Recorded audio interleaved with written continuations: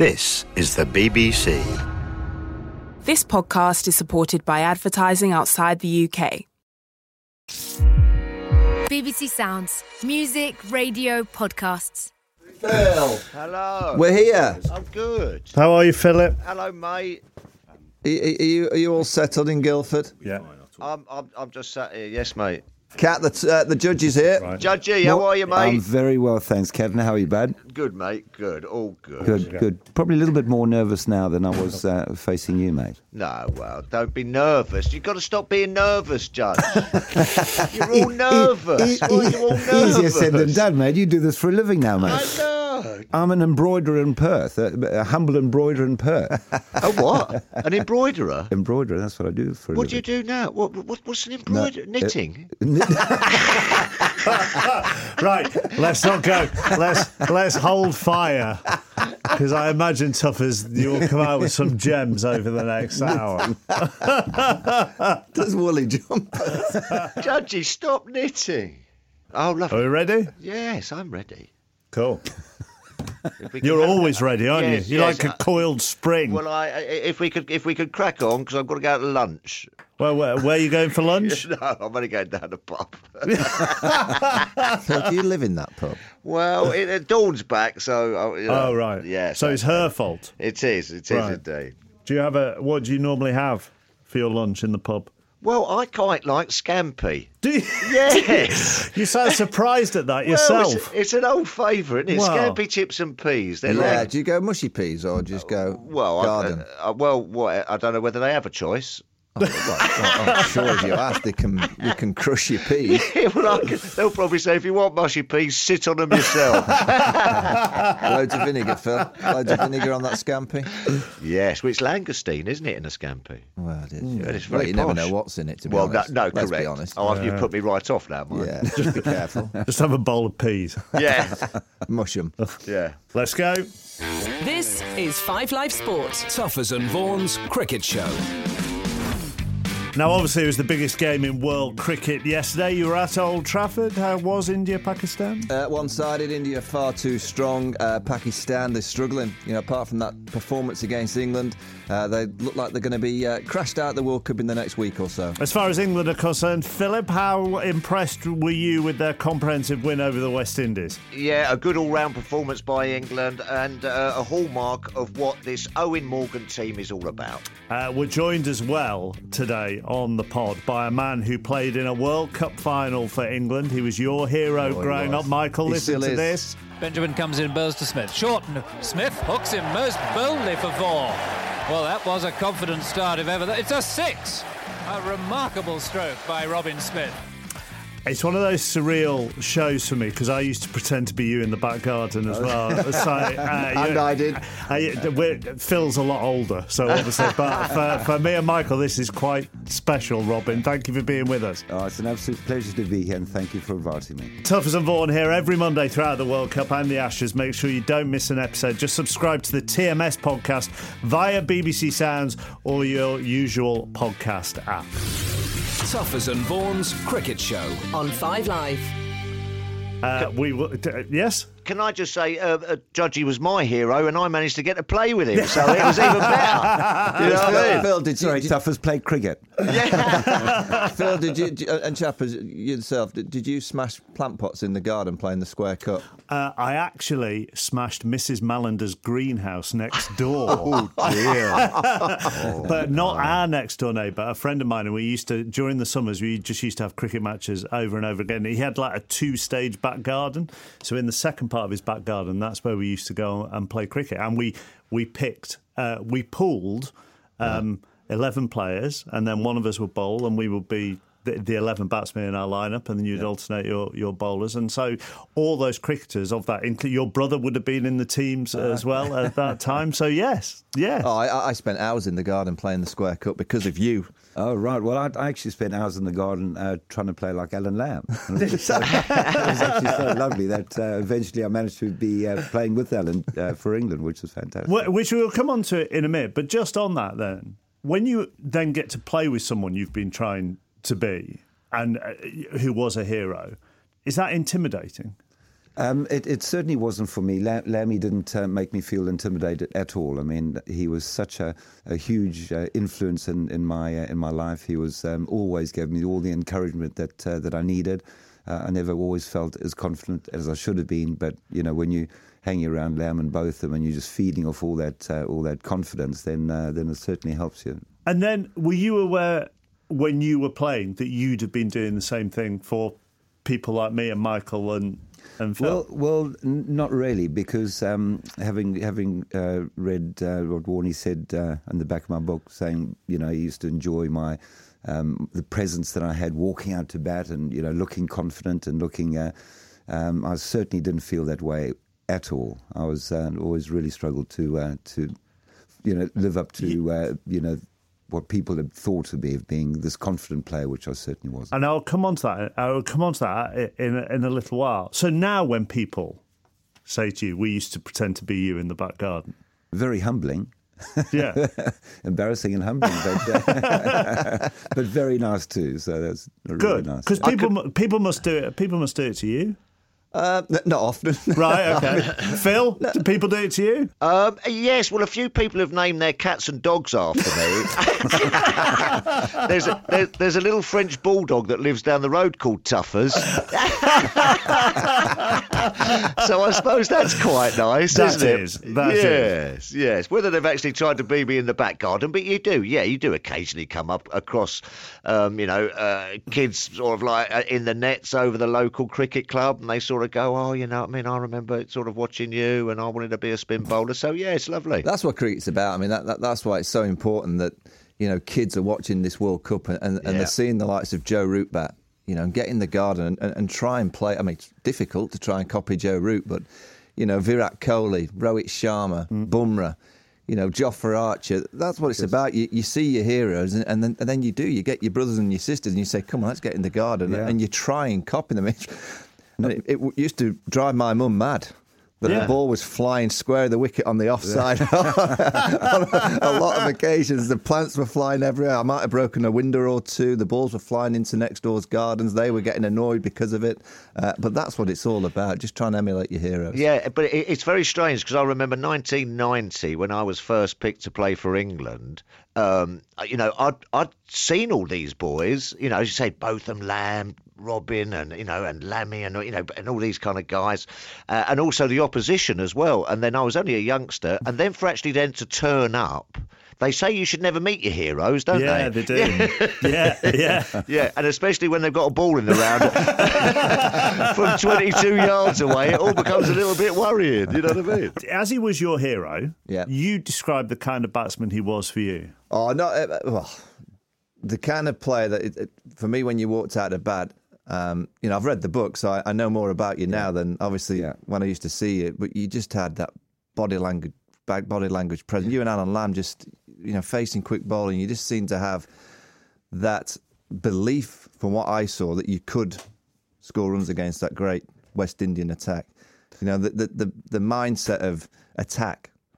Again, having read your book, I know that was different, but from the visual that I saw was of an England player walking out, taking the guard. Both you and Alan Lamb was right. Gucci the same. Yeah. Right, okay, these are quick, they're great. They've got aggressive fields, but we're going to try and put you back on the back foot.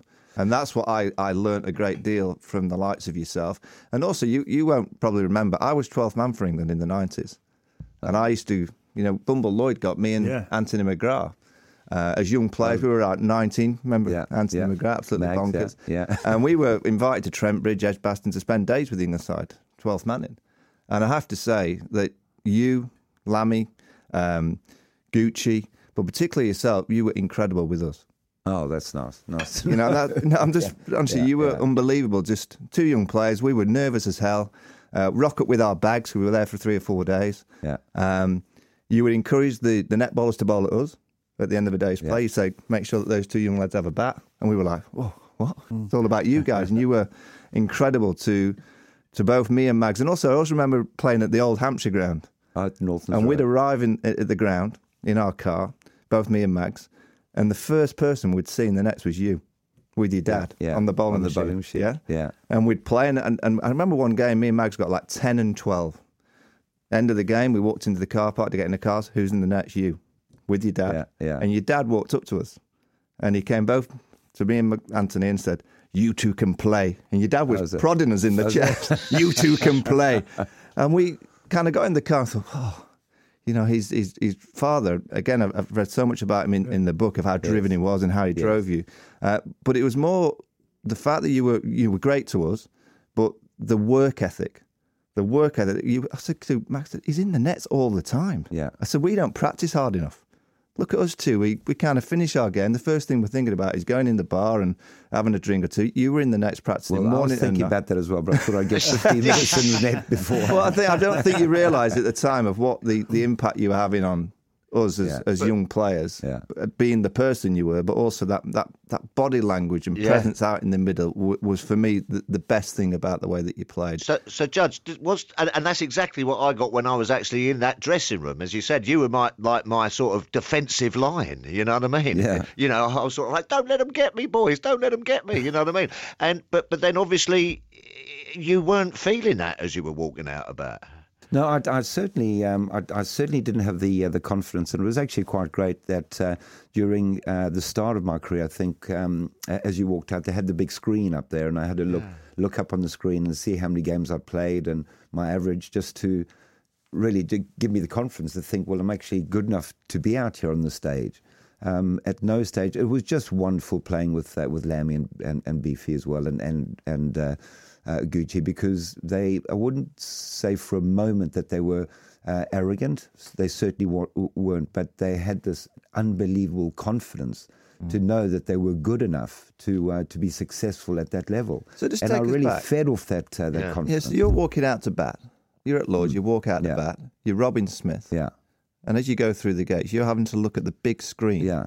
And the big screen reads to remind how many me. games you've probably had 44 average. Yeah, that's giving you to remind me that I'm good enough to go out and score runs and be on that stage. So nothing before that. What's your emotions before you see those numbers on the screen? Well, I mean, again, I just enjoyed, before going out to bat, sitting and standing around both them and Lamb, who'd be joking and laughing. And fortunately, many times when I went out to bat, I had doubts. Huge amount of doubts. You know, I had those thoughts of, for one, am I good enough? Yeah. Particularly when you have a 2 or 3 game period where you're not scoring runs, it's this little gremlin in your mind that says, "Oh, you're going to get another failure. You know, the press are going to be on you." You know, I had this mentality then to go back to the basics. Yeah. And I thought I'll just go back to the basics and just try and survive for a few hours and just see and tick off run by run, not 10 by 10. No, it's like, right, just get to 1, get to 2, get to 3. What was your mechanism? As much as you've got Alan Lamb next to you, you've got Ian Botham that can give you... But it's you. How did you get to yourself, taking your guard of facing those deliveries? Well, exactly the same as what you've just said, go back to the basics. And it actually, it worries me, it doesn't worry me, but it surprises me that these days, now I'm starting to do quite a bit of coaching in Perth, and a few of the parents have come up to me and said, look, I want you to teach my son, we play a lot of 20-20 cricket, and I want you to teach them how to play these 20-20 shots. And I just say, look, I'm not. I'll teach them how to become a test match player, to have a good, solid technique. And then as he grows a bit older with a good, solid technique, you can then adapt to the shorter form of the game. And as you've just said now, if you don't have a good technique, if you don't have good foundations, there is no basics to fall back on. Can I just say something about technique, though? I think I saw Judgy play the most immaculate forward defensive I've ever seen. Am I going to have to go? No. Me and the producer going to have to start Googling again? And get bowled at Trinidad. Yeah. Thanks for reminding me of that. Wasn't that good? Oh, my God. I couldn't believe it. You've got right forward, head over the ball. The big grey nickels came down. Like that, and then all of a sudden there was just an explosion. Was that the 46 all out? No, I thought I played that quite well, but I was about 3 seconds too late. Did the nerves and the self-doubt, did they end as soon as you got to the middle? So when I got to the middle, then I started to get a little bit more comfortable, or wasn't quite as nervous.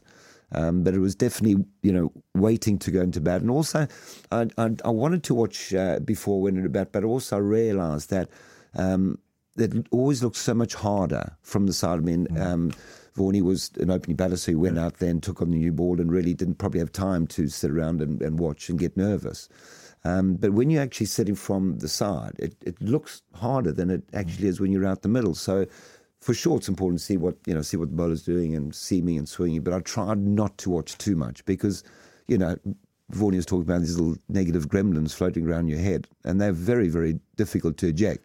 With positive ones, the negative gremlins are far more powerful than those positive ones. When I ask you actually about whether you'd be a different batsman nowadays, I wonder whether the dressing room would be so different now that maybe you wouldn't need that character.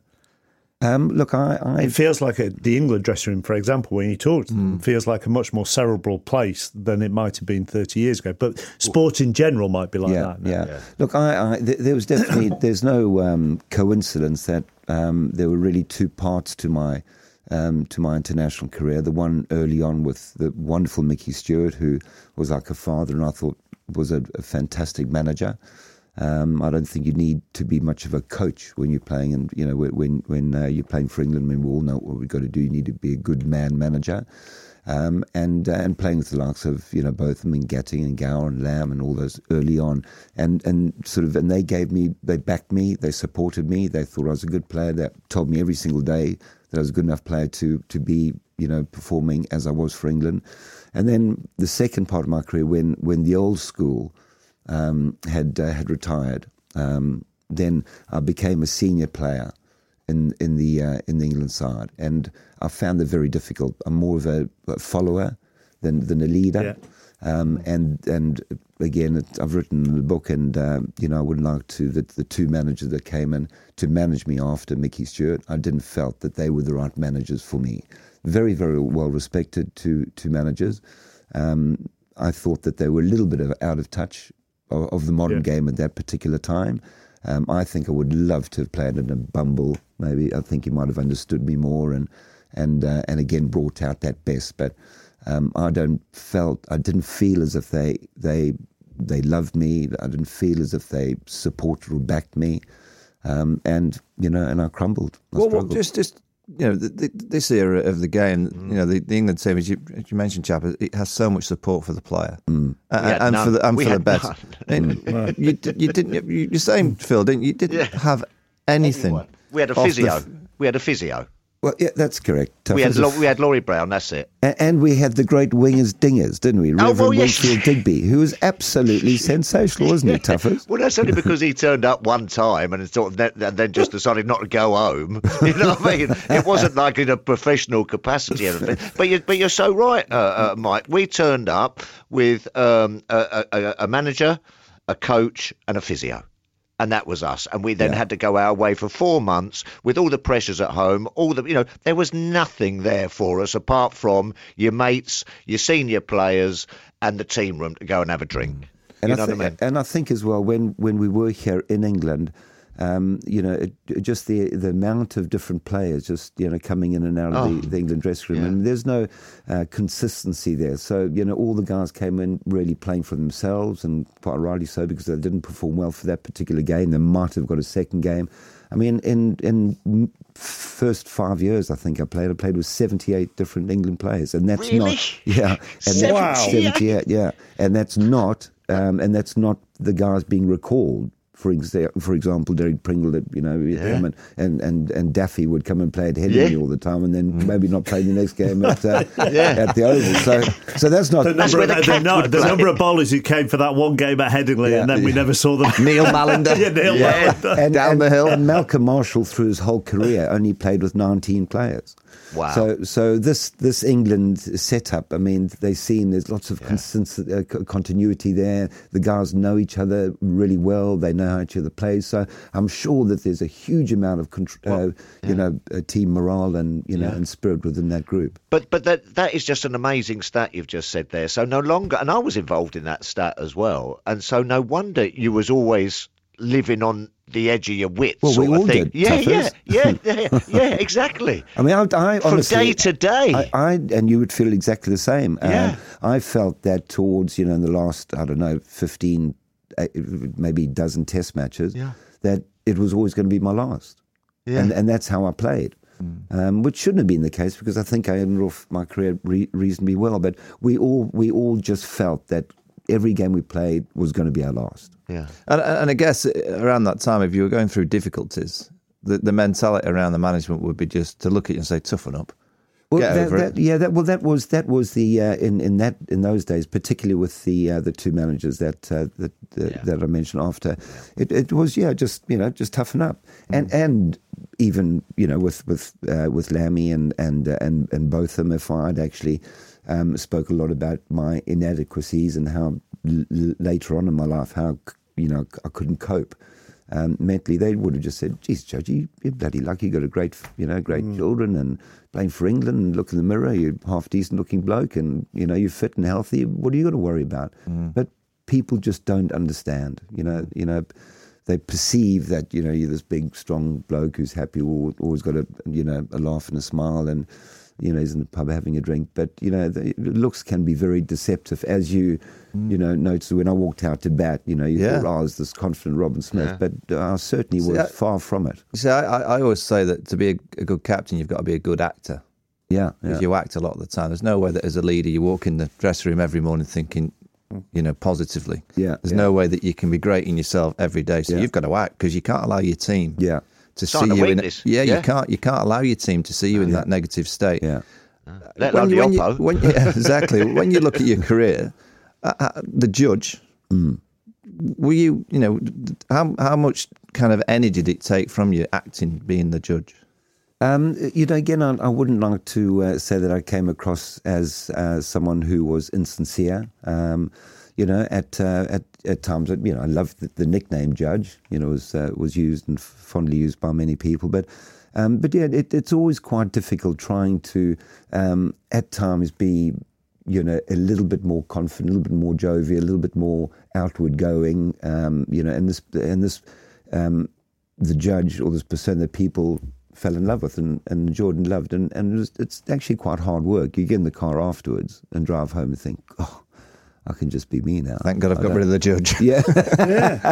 But, and then you walk into, the corporates, and all the corporates are there, and then you've got to be upbeat. And it's like, down at the members bar, and everybody there wants to maybe buy you a drink or whatever, and you've got to be upbeat there. And it's really hard all your life to be, upbeat and positive and, and talkative, and it's just playing sport. There's a lot that's required of us, both off and on the field.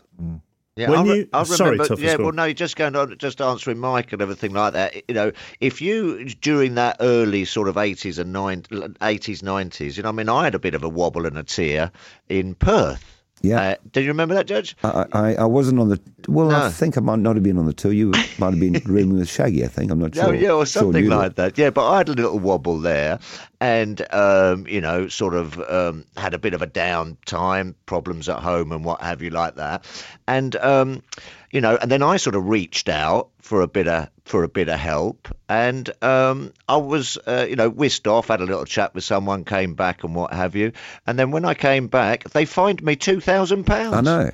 You checked yourself at the hospital, didn't you? You said, I'm fine now. Yeah. What do you mean you got fined? I got fined. For what? I got fined. I don't know what for. For not being with the team. Yeah, but for being homesick and having a bit of tear and letting things sort of like get on top of you, and then also almost then saying to sort of like the hierarchy or the skipper or people who are in charge or anything like that, if you actually then went to sort of see someone and said, oh listen, I'm feeling a bit weird today, so to speak, that's a black name in your book. It is. Yeah. They just wouldn't pick you. They wouldn't accept it. And I remembered vividly going to Keith Fletcher and asking Keith whether or not, we had a dietitian by that time, and I thought, well, I think we all know what we should be eating, whether it's a hamburger, Hungry Jack's, or a salad. So I think we had a pretty good idea as to what we should be eating. But I thought that it was paramount for us to have a sports psychologist within our camp, and not just somebody that comes at the beginning of the season and has this big board up there and talk about groups, and we've got to support each other. I mean, you need somebody in the dressing room who's just quiet, just sits there. He's qualified. He knows exactly, can pick up different characters. He can learn about the right things and things to say to each other, to the players, and I generally certainly would have helped me. I know it would have helped Tuffers, would have helped the likes of Mark Rampercash, Hickey, to name a few. I mean, all of us, I believe, that would have really benefited from having a sports psychologist. And Fletch then turned around and said, well, if you need a psychiatrist, you shouldn't be playing for England in the first place. So, I mean, this, and I thought, well, if it was good enough for all these, great sports in America and the golfers and the top American teams to have somebody like that, just around the dressing room, I thought it would be good enough for good old England. And I thought when Reverend Wingfield Digby was with us, Tuffers, you and I spent quite a bit of time with him, didn't we? Because we just loved his calming influence. We loved the way, he spoke to us. He gave us love and affection, and, some people don't want that. I wanted that, But also, as you made the point in one of the interviews, I think it might have been with The Guardian for the book, if the person you go to then doesn't know the difference between a psychologist and a psychiatrist, then we're in trouble. Then you're in trouble, aren't you? Yeah. I mean, I just think that era of cricket, maybe just look at the people that were managed. They didn't know any better. No. So they were probably playing in the eras of the 60s yes, and 70s they where, were. It was that old school way. I don't even think there was psychologists back in their time. They would think, well, we didn't have them, so why should you have them? Rather than being a visionary and trying to see where sport's going and the pressures. And pressure certainly not sorry to interrupt before I forget, certainly not a personal attack on those two. That is for sure, because they're lovely people. They just, again, from the old school, didn't quite understand about maybe the pressures of modern cricketer, the insecurities that we feel. And I just know that it would have certainly helped me, not just my cricket playing days, but I think would have helped me after my well, I've always said in management, it's important to manage the person, not the player. So one thing that I always kind of say to any young captains, if you're going to go and lead, make sure you know who you're leading. So find out who the person is rather than the player's obvious. You can look at the screen, as you say, and see an average of 40 yards. There's such wonderful words, valuable words, because, I mean, a manager is... Manager, you manage people, don't you? Well, what else? We don't. It's not called a coach; it's called manager. It's called manager for some reason. Post playing, I know from my experience from doing this show in a variety of sports, there are male and female athletes who struggle post their professional sporting careers, struggle mentally. Was it a relief to leave the judge behind? Did you leave the judge behind, or did it actually create more problems? No, I tried to leave the judge behind, but you're absolutely right. I mean, all sportsmen and women, their career will definitely come to an end. If I had my time over again, I certainly would have prepared better for life after cricket, and I think the PCA these days are doing an absolutely magnificent job in supporting and helping the players, and once that bubble bursts and once it's just absorbed your life for 25 years, you don't think too much ahead. You just think you're invincible. You're just going to keep playing. But when that day comes and you don't prepare, then and for me, I gave it my all in that dressing room. They were my family, and when you no longer have that, it's very, very difficult to cope with. In your sort of search for interest post cricket, you moved to Australia, didn't you? And in the interview I heard with Jonathan on TMS a couple of days ago, one of the reasons you said in that interview that you spiralled into how much vodka you were drinking was a feeling that you'd let your children down by moving to Australia. Yeah, well, look, which must be heartbreaking. Yeah, look, I thought after 2 or 3 years when I'd retired from Hampshire, Hampshire were fantastic. They thought they're probably doing the right thing by offering me a role in the Robinson Suite, being an ambassador. But actually watching the guys playing, it just didn't really do me any good. And Vaughan, you'll probably understand what I'm saying now. When I was captain at Hampshire, I always said to the senior players who just retired, well, come back in the dressing room. Come back and sit there and chat to the guys, because, your wealth of knowledge, I mean, all the younger guys coming through would just love to listen to you. And I always wondered why they never came in. until I'd retired and went back into my dressing room, and it's just not your home anymore. No, it's not. It's felt very, like an very intruder, different. didn't you? Yeah, it is. You get that. I mean, me and Phil have been invited in the England dressing room. No, we didn't go, Mike. We just won't go in. No. You just don't. Alistair Cook was captain. He was 2015, the Ashes. Come in and have a drink. And we were like, sorry, you just don't feel comfortable. No. As much as it's not the players doing anything differently than looking at you, they probably want you to be in there. But you just go through that door and you look around and you think, this isn't my place anymore. I've had my time. You know, it's not our environment to go into that one room. And it's disappointing as well, isn't it? Because it's been your whole life. Yeah. And you wanted to, but you just felt very uncomfortable. I think that's probably one of the hardest things to deal with in sport. Yeah, well, I'll tell you what. That's the one thing. I'd love to be able to go in and feel comfortable. Sure. I just don't think. I've not known any ex-players that have gone into a dressing room and felt comfortable. It just doesn't feel right. No, but that dressing room, well, for me anyway, in a funny sort of way, was my safe place. Because you know what I mean? used to curl up in the corner. That's what you call a cat. Curl up in the corner and fall asleep all day. Well, that's right. That was my sort of little safe place, if you know what I mean. Because it's funny you said, like family judge. That was especially county cricket. Yeah. Those boys, you were with these boys all day, every day. You know, you went on all tours. Night, every night. All night, every night. And then when that is taken away from you, you know what I mean, you do sort of sit there and go, well, crikey, where's my little safe place? Where's my dressing room now? And then you've got to start finding other ways of, the power of reinvention, which I speak a little bit about in the book. And there's no one better in this world that from Philip Tuffin of the power of reinvention. Tuffers, oh goodness gracious me, buddy! And I loved you on that Australian Celebrity Get Me Out of Here. You were magnificent, mate. Well, there you go. You won that one, didn't you? Yes. Well, the only time I've come back from Australia having won anything. Hey, I'm here all week. You've used that in a few after dinners, haven't you, Phil? Getting back to your initial question, after those 3 or 4 years post cricket, I decided then, having a few problems with my marriage, I just felt a good clean break to Australia would do me the world of good. I had a good job to go to. My brother owns a fantastic business. Mum and Dad were over there, so I go and have the support of Mum and Dad.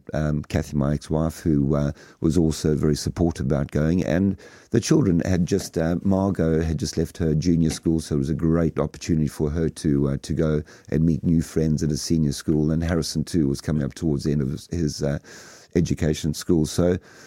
So we all left with high expectations and lots of optimism and enthusiasm, and I was then going to take over the Missouri helmet business and start distributing that in Australia. So things were looking great, and then the marriage deteriorated. I started drinking more and more. Couldn't quite cope with the running of the business. We had a great, the helmet was a fantastic product, being very well supported in Australia, but I found it very difficult to run a business. And eventually that got too big. I ran into financial cash flow problems. Had to sell a house to help with the cash flow. My marriage broke down. I was done for, I started to drink more often instead of just having the double vodka and lime and soda, and then the triple one.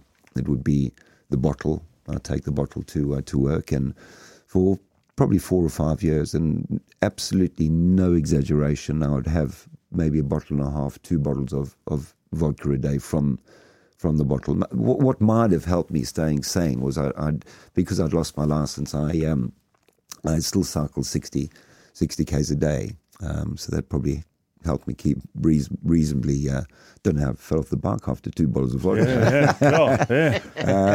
But, it's just really a functioning alcoholic. I mean, I was never stumbling around. I still had to work. I still worked 12 hours a day. But you're always topping up, and you get your bottle of vodka there and, have a little swig, and then, you feel that warmth in your veins, and for a short moment, you don't have that guilt. And there's one thing I think that if you have children, you'll understand what I'm saying. To lose the respect of your children is possibly the worst thing that any man or any wife would ever want, and that's all I ever wanted to do, was for my children to be proud of me, for them to love me. And then when they saw what sort of state I was in, and the way that my life was going, and the only way that I could cope with my life was, unfortunately, alcohol. I knew that I had to stop, but I just couldn't. I just had to have it every day. And as it turned out, Barry Richards had heard that I was having a lot of problems in Perth, and he was looking to invest in a small apartment. So I bought an apartment on his behalf and lived in that apartment on my own for 9 months in Scarborough, probably 150 yards from the beach. And again, very lonely, drinking copious amounts of vodka, and sat on the beach, looked up to this hotel and thought, nah, I can't put my family through any more of this. I've got to end it. I've got to end my life. I don't know how to stop drinking. I don't know how to get myself out of this hole. The best thing for me is just to end it. So I knew exactly how I was going to do it. I didn't know when. It would probably have been within the next week, 10 days after that moment of planning it. Went back home, maybe a couple of days later, again curled up on the sofa in the evening. Harris, my son, had a key, came into the apartment and just saw me just a wreck. And he just said, look, we love you, and that started my recovery. And it was quite strange, really, because here with my beautiful partner, we've been together for 6.5 years, and got down my knee a couple of days ago and proposed. And unfortunately, she said yes. Congratulations! It did take me 6 minutes to get back up off the knee, my knackered knee. But Karen was there, and it was fantastic because when she moved into the same block of apartments when I bought my place, and Mum and Dad were living there as well. And it was so refreshing meeting Karen, because she didn't know any cricketers. Sorry, Vaughan, she didn't know. The only cricket she knew was Shane Vaughan. Right. But anyway, so she didn't know of the Robin Smith. So she met me when I was absolutely on the bones of my arse. And I remember that one night she came and saw me sitting around the pool, and I'd seen her 3 or 4 times, and she said, "What are you going to do tonight?" And I said, go home. She said, "You're not going home because, your dad's locked you out." And I thought, well, if you really want to know the truth, Karen, I'm going to go down the road, get a couple of bottles of vodka, and I'm going to sleep next to the river, because we're only 150 yards from the Swan River. And she said, "No, you're not." She said, "You can't take today into tomorrow. I'm going to go up and tell the children that you've been locked out of the house, that Mum was in the hospital at the time having a hip replacement." And she went up and organised the sofa and got myself a nice cup of tea, and she said, "Well, you have a good night's sleep, you get on your bicycle and you cycle and go and see your mother in hospital the next day, and tomorrow is the start." Which it was. And anyway, a couple of years later, I'd been approached to write my book, my story, and we'd taken down some paper and pens, and we just had a beautiful walk along the river, along the beach, and we were on the bottom floor.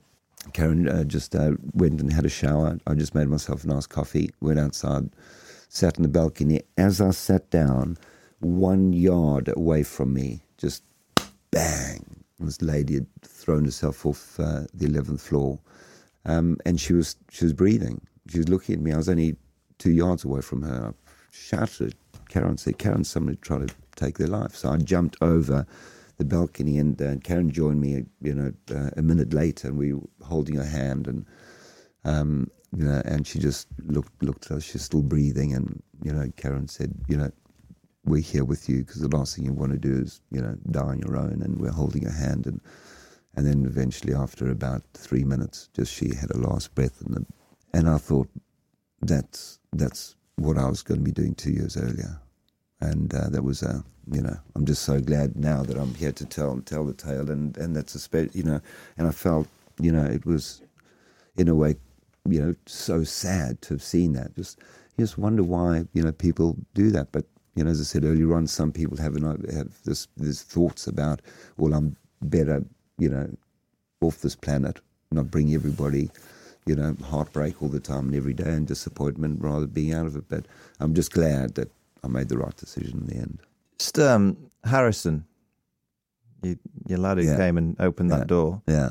How is he with you now? Oh, fantastic! Both children are absolutely fantastic. The book is a very revealing book about my life. It's a very honest story of my life, and not everything in there is probably what they want to read. But I did give them the opportunity of reading the book before it was published, and they were happy. They said, "No, Dad, that's fine. That's your story," and they were absolutely happy about me having the book printed, because I thought it was quite revealing about different parts of my life, which I didn't think they would be necessarily, happy with. But again, if you're going to be writing a story about your life, it has to be honest. It has to be a truthful recollection of your whole life. What is, if you could, because I think the book's a great lesson to many, not just sports people. Yeah.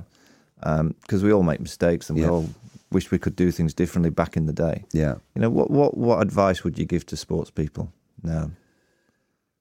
Look. The advice, just in short, if you feel that things are getting a little on top of you, if you feel that you can't quite cope, you have problems, just go out and speak to a great friend or share your thoughts, and a problem shared is a problem halved, and for me, I just kept everything to myself. I kept all my problems under the carpet, and eventually you're going to fall over the carpet. But I just think that you've got to go out there and seek some help, without doubt. That's first and foremost. Don't be too proud, knowing that there's lots of love out there, lots of people that will support you, and talk about it. Don't let it fester, and keep it to yourself, and because you'll just get worse. Has it helped you? Writing it, has it helped you? And contact, because obviously you've done a lot of interviews for it as well. And have they helped? Because you're going over some incredibly personal and harrowing stuff. It's been very cathartic, and I've read the book over and over, and I've been in tears, and tears of joy as well. And I'm really happy. I think Rob Smythe, who the author, I think he's been absolutely unbelievable from the day one. He understood me, and he's able to write what I think is a lovely story. I will certainly mention my beautiful partner Karen, who had spent 6.5 years with me, seeing me at rock bottom. Fiance, correct. Fiance. When's the wedding? We won't even talk about that. When's the wedding? Where's it happening?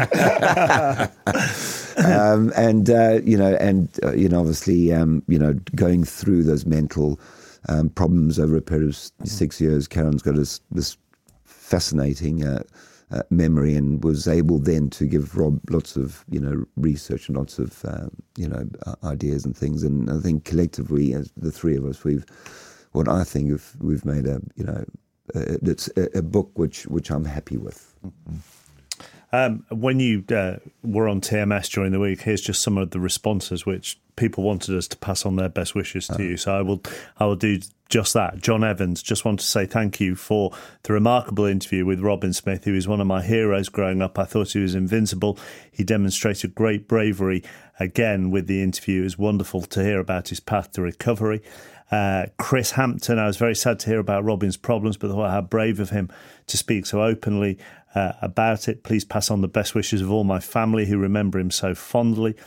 Ken MacDonald, Robin needs to know that all of the cricket fraternity, whether ex-players or supporters, wish him every success in his future ventures, and to hear his heartfelt interview is an inspiration to all. Hopefully you guys get this message to him to let him know that the cricket family are thinking of him.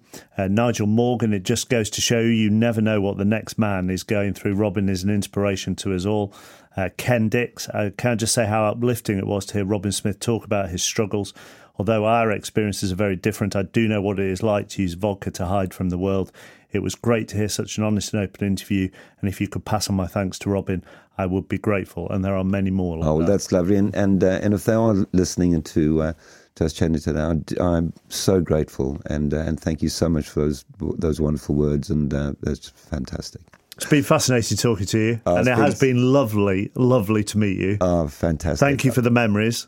Thank you for inspiring us all in the back garden. Brilliant. And you are happy. Absolutely thrilled. How can I not be thrilled with the beautiful fiancée, as you mentioned it to me earlier on? No, very, very, very happy, very thrilled where I am now compared to where I was 5 years ago. Just couldn't be happier. We wish you all the very best. And listen, thank you so much. Yes, Tuffers. Robert, one thing. Yes. Robert? Well, there you go. Well, there you go. Very formal, yeah, Tuffers. Well, there you go, because this might not be the right thing to say, but you'll always be known as the judge to me, mate. Love you, Judgy. BBC Sounds. Music, radio, podcasts.